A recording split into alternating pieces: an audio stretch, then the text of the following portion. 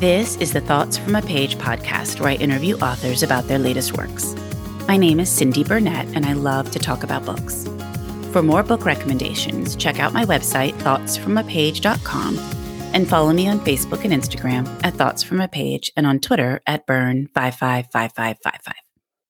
Today, I am interviewing Deping Chen. Deping is a fiction writer and journalist whose work has been published in The New Yorker, Granta, and Tin House.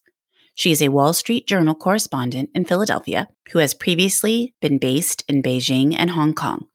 She has reported on rice cookers and wrongful convictions, gotten hung up on by Edward Snowden, and eaten more robot-cooked noodles than she can count. Today, we are talking about her new short story collection, Land of Big Numbers. We had a couple of small connection issues, which impacts the sound occasionally. I apologize in advance, and I hope you enjoy our conversation. Welcome, Deping. How are you today? I'm doing okay. How are you? I'm doing okay, too. I'm really excited to talk about Land of Big Numbers. Just such a beautiful, beautiful book. Oh, thank you so much. Thank you so much for having me on. Well, why don't we start out with you just talking a little bit about what Land of Big Numbers is about? Sure. So I wrote Land of Big Numbers when I was living in Beijing as a correspondent for the Wall Street Journal. And these stories are, in so many ways, the parts of China that I couldn't necessarily put into news stories. They're stories of families, lovers, people searching for meaning, trying to find their place in the world when they're living in a society where so often circumstances can feel outside their control. Of course, it's a collection of short stories, and I think adding them up, the idea is to really offer a window into a country that is so much in the headlines, but I think is so hard to really feel like you can access in a more human way. Well, and it's such a large country. And so I think different parts of the country are going to be very different, just like different parts of the United States are very different. Your story was a great glimpse into various places in China. Yeah, no, they certainly span from the rural countryside, where we meet an elderly farmer trying to build an airplane, to more urban stories of youth striving and trying to get by. And yeah, it's an incredibly diverse place. And I think the book evokes that. No, I think it definitely reflects that. And I liked that because I felt it definitely gave a glimpse into various places, not just Beijing. I was going to ask you what your favorite story was in the book, and you mentioned one of mine. So I'm curious to hear which your favorite was. Well, it was actually the story that I just referenced about an elderly farmer in rural China who decides towards the end of his life that he wants to build an airplane, even though he doesn't know how to fly. And it's a tender, quiet story. It's one that I put a lot of heart and love into, and one I think that sort of encapsulates some of the more surprising details that you'll find scattered throughout the books. That things like, for example, funeral strippers, and other surprising details like robots who cook noodles. Something else that I was really delighted to find a place for. Yeah, just a lot of sort of details like that are some of the surprising and fun elements that I ran into in my own life in China and wanted to try and evoke in this book. Well, that one and Field Notes on a Marriage were my two favorites. I mean, I love them all, but those two have stayed with me the longest, and I find I still think about them the most regularly. Oh, wow. That's so nice to hear. The other one that was very interesting to me is the train station story. That is so thought-provoking. Oh, yeah. It was one of the rare stories in the book. I mean, so often the stories would start with sort of a stray impulse or idea. And in some ways, that story, Gubeko Spirit, the genesis was exactly that. I was sitting on a train in Beijing and looking around and thinking, what would happen? I have sometimes a sort of apocalyptic, I think, turn of mind. And I was thinking, well, what if we just got stuck for months? What would happen? What kind of societies would form? Who would survive? Who would thrive? Like, what sort of alliances would be made? And that turned into the story, Gubeko Spirit, which you mentioned, which is in some ways was inspired by just that sort of stray impulse, but also is intended to be kind of a broader meditation on what it's like to live in a society when your own choices are stripped away from you, and just the very almost seductive experience of surrender and control.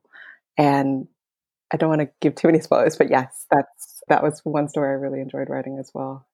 That was one of the themes that was present throughout your book, was living in a repressive society who monitors what you're doing, how you're behaving. And so I thought that story just crystallized it.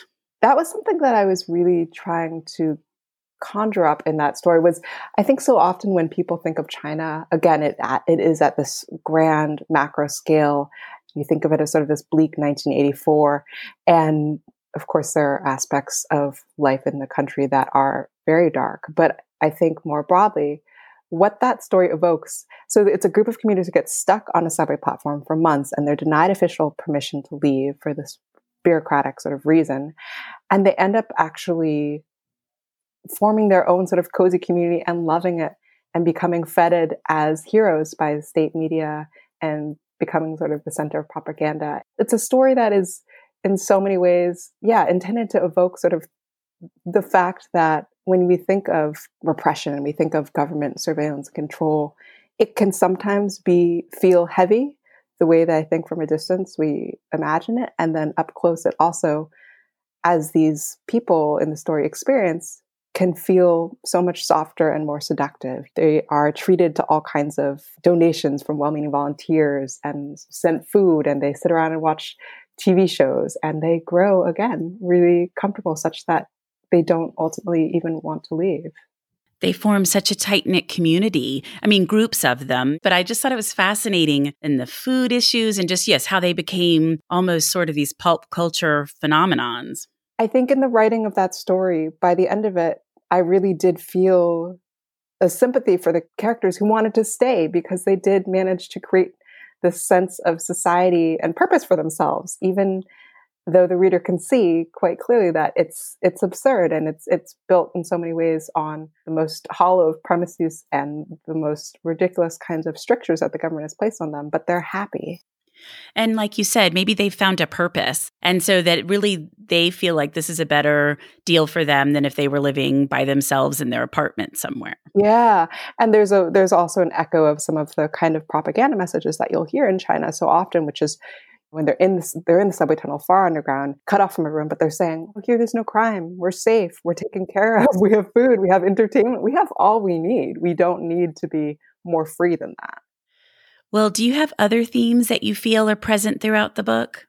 I think part of what the book is trying to evoke is, again, the sense of what is it like to live in a society where so many of your choices are constrained, and how do you deal and reckon with that? And as an aside, I think obviously those are questions that are relevant in China, but I think also since returning to the US feel quite resonant here as well, especially given the events of the past year, as an aside as well. And I thought that was a very interesting perspective as I was reading it. I was thinking, this is not only about China, but could be about here or any number of other places lately. And so the first story that starts the collection, Lulu, is really about trying to grapple with that, right?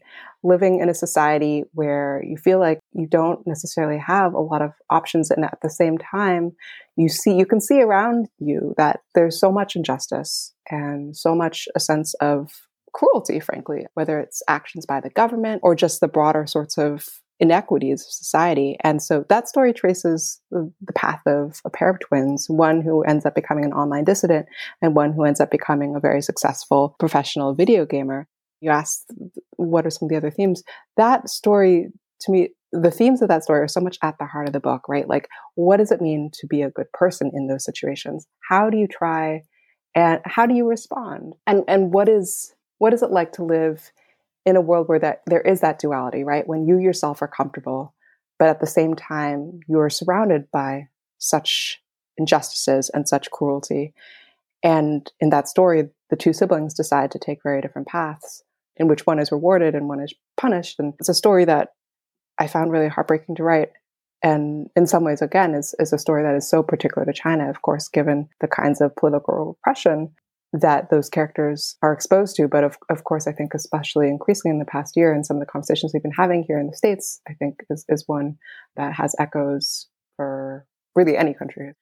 Well, I thought a lot about Lulu when I was done with your book, too, because I think you find there are people sometimes whose passion or sense of, justice, morality, whatever it is that guides them, sort of takes over their life. And that is kind of almost the only thing they can do. And she very much, I felt, represented that. Mm-hmm.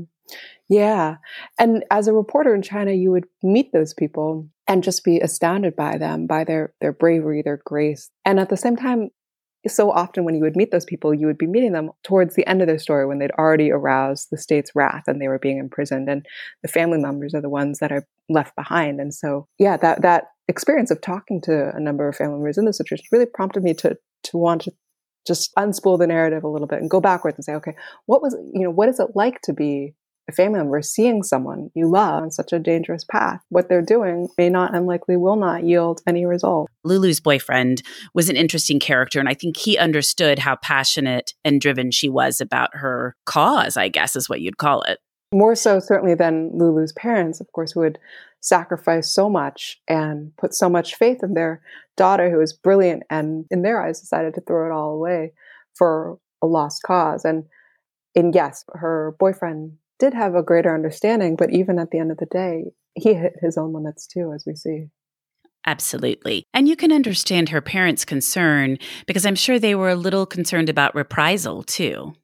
Certainly reprisal, and just a feeling of having the rug sort of jerked out from under them. Here was a young woman who was hitting all her marks in incredibly competitive circumstances, right? Scoring highly on the high school exams, and for them, feeling so much like their future security was bound up in this young woman with so much promise. And to see her turn her back in some ways on them for the greater good in her mind, which is why I think at some point there's a scene when they're on the plane coming back after they've seen their daughter being sentenced. And it's such a heartbreaking moment. And in some ways for them, the mother she's already at that point so lost in trying to process what's happened. And the closure, she finds some comfort there, as sad as that is, some relief almost in knowing that, okay, her daughter has walked to the end of this path and now she's in prison.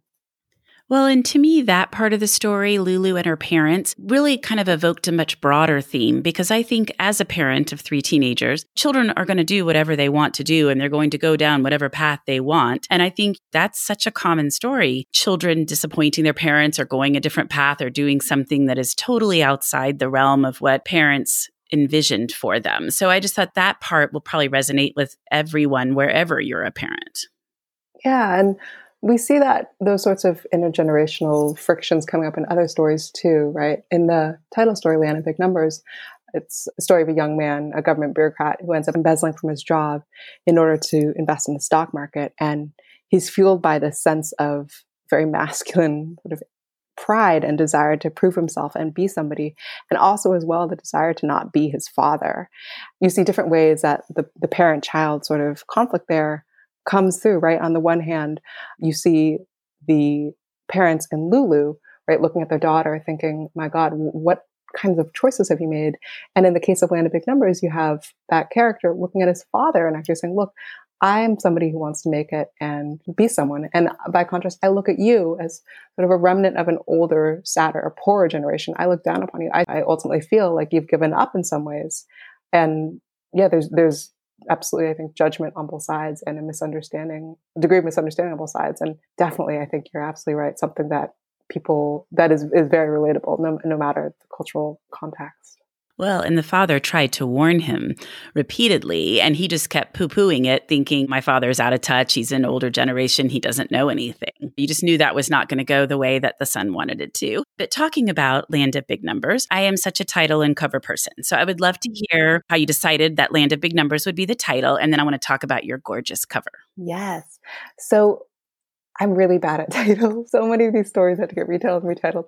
Land of Big Numbers, though, was one that seemed to fit from the start, because in some ways the title gestures at, there's such a trope, right, of China being this gargantuan, abstract place. The title is intended to poke a little bit of fun at that. I will also say that I grew up reading a lot of fantasy books when I was a kid. The Land of Oz figured really prominently in my childhood. Of course, China was the farthest away I ever got. I think there's a little bit of that element too, that feeling of just conjuring up some of that feeling as well in the title.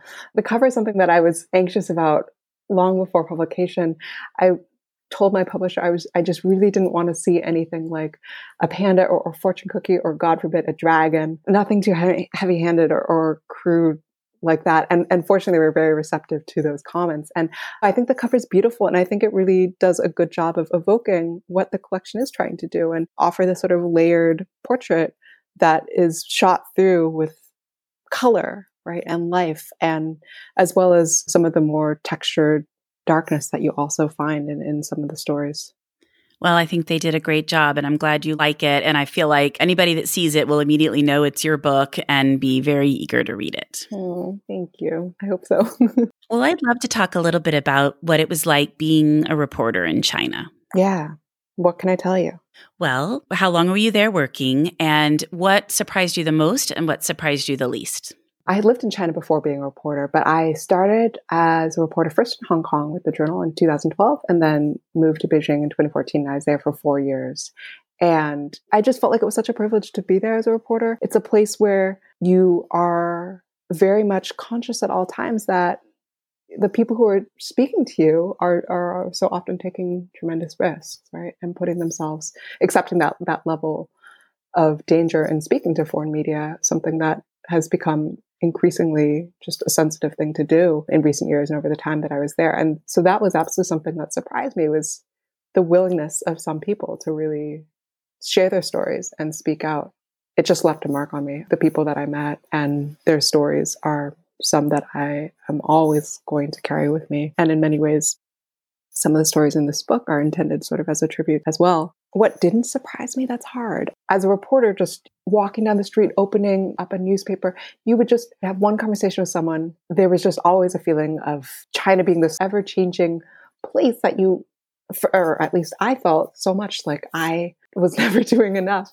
And so much also of what I was seeing and hearing from people, I mean, they may be details of families, of society, little moments of life that you see in stories like Flying Machine, the story of that farmer building an airplane, that are true and just fascinating. You would read, like, for example, the headline that inspired that story of was, again, grounded in something very real of a farmer in the countryside building an airplane. And that just, it's not something that was a news story, but it just captured me.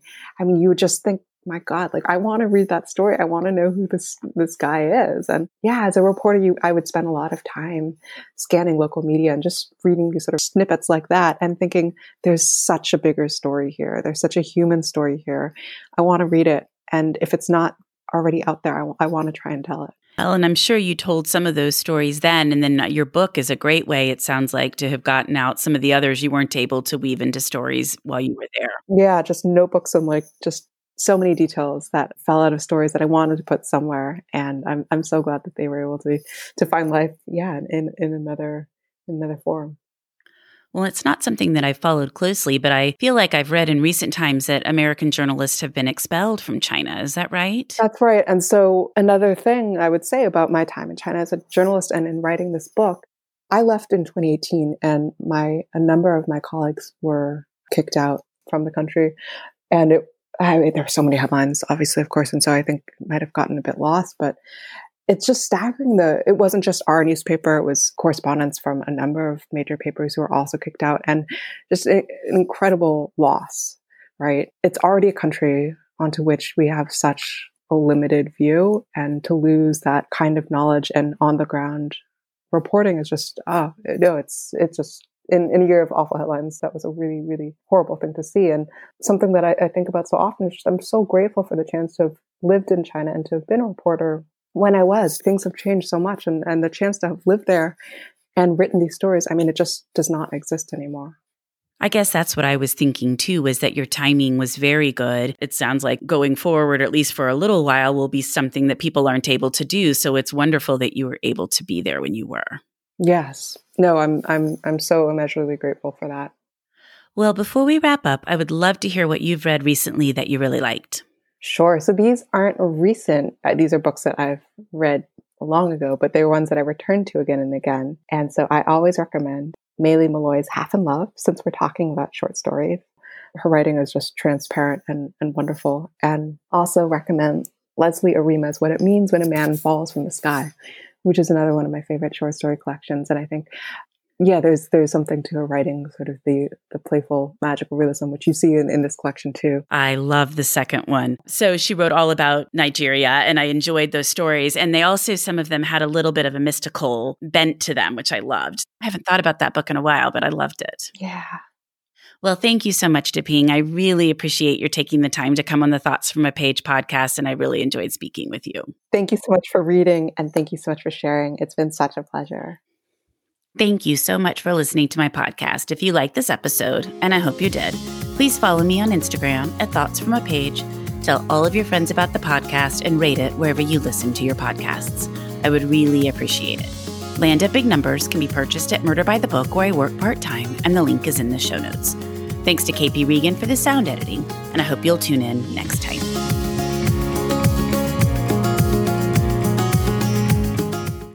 I'm Allison Holland, host of the Kennedy Dynasty podcast.